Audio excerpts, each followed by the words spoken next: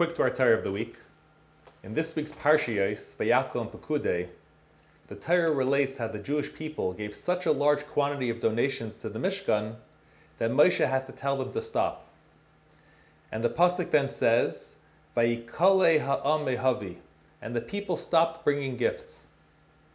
The Baal HaTurim points out that the only other time in the Torah we find this word Vayakhel is in Parshas Noach by the flood, where it says Vayakhel hageshem min hashamayim, that the rain from the heavens stopped.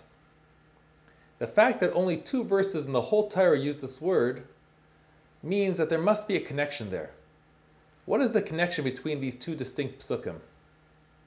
So in Pekudei basu Pekudei it says that this comes to teach us a powerful lesson with regards to tzedakah. Geshem, rain, represents parnasa and prosperity. Often when people feel that it is raining on them, that Hashem is showering them with parnasa, then they give tzedakah generously. But when they feel that it's Vayakhel hageshem min hashamayim, that the rain, the parnasa from heaven is stopping, then Vayakhel ha'am mehavi, the people stop giving.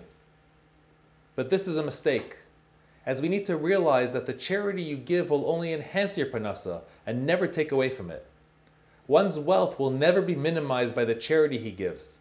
And in fact, this is the only mitzvah in the Torah where Hashem says we should actually challenge him to prove that he will keep his word and reward us for the charity we give. This general concept also nicely ties in the beginning and end of Sefer Shemais, as we know that the beginning and end are always connected. In the beginning, we find the story that Pari's daughter Bisya reached out her hand to get the basket in which Moshe was floating, even though the basket was far out of her reach. And Hashem made a miracle and stretched her hand until she could reach it. Likewise, at the end of Sefer Shemais, Moshe wondered how it would be possible to build the Mishkan as the beams were so heavy. And Hashem told him to just start by putting his hands on it, and Hashem took care of the rest.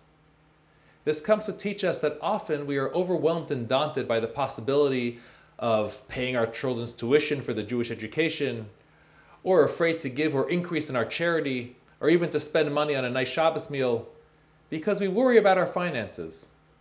Comes along Sefer Shemais and teaches us that we just need to do our part. We need to start and make the effort, and then Hashem promises us that chazak v'nischazek, that he will strengthen us and bless us, and he will take care of the rest. Have a good Shabbos.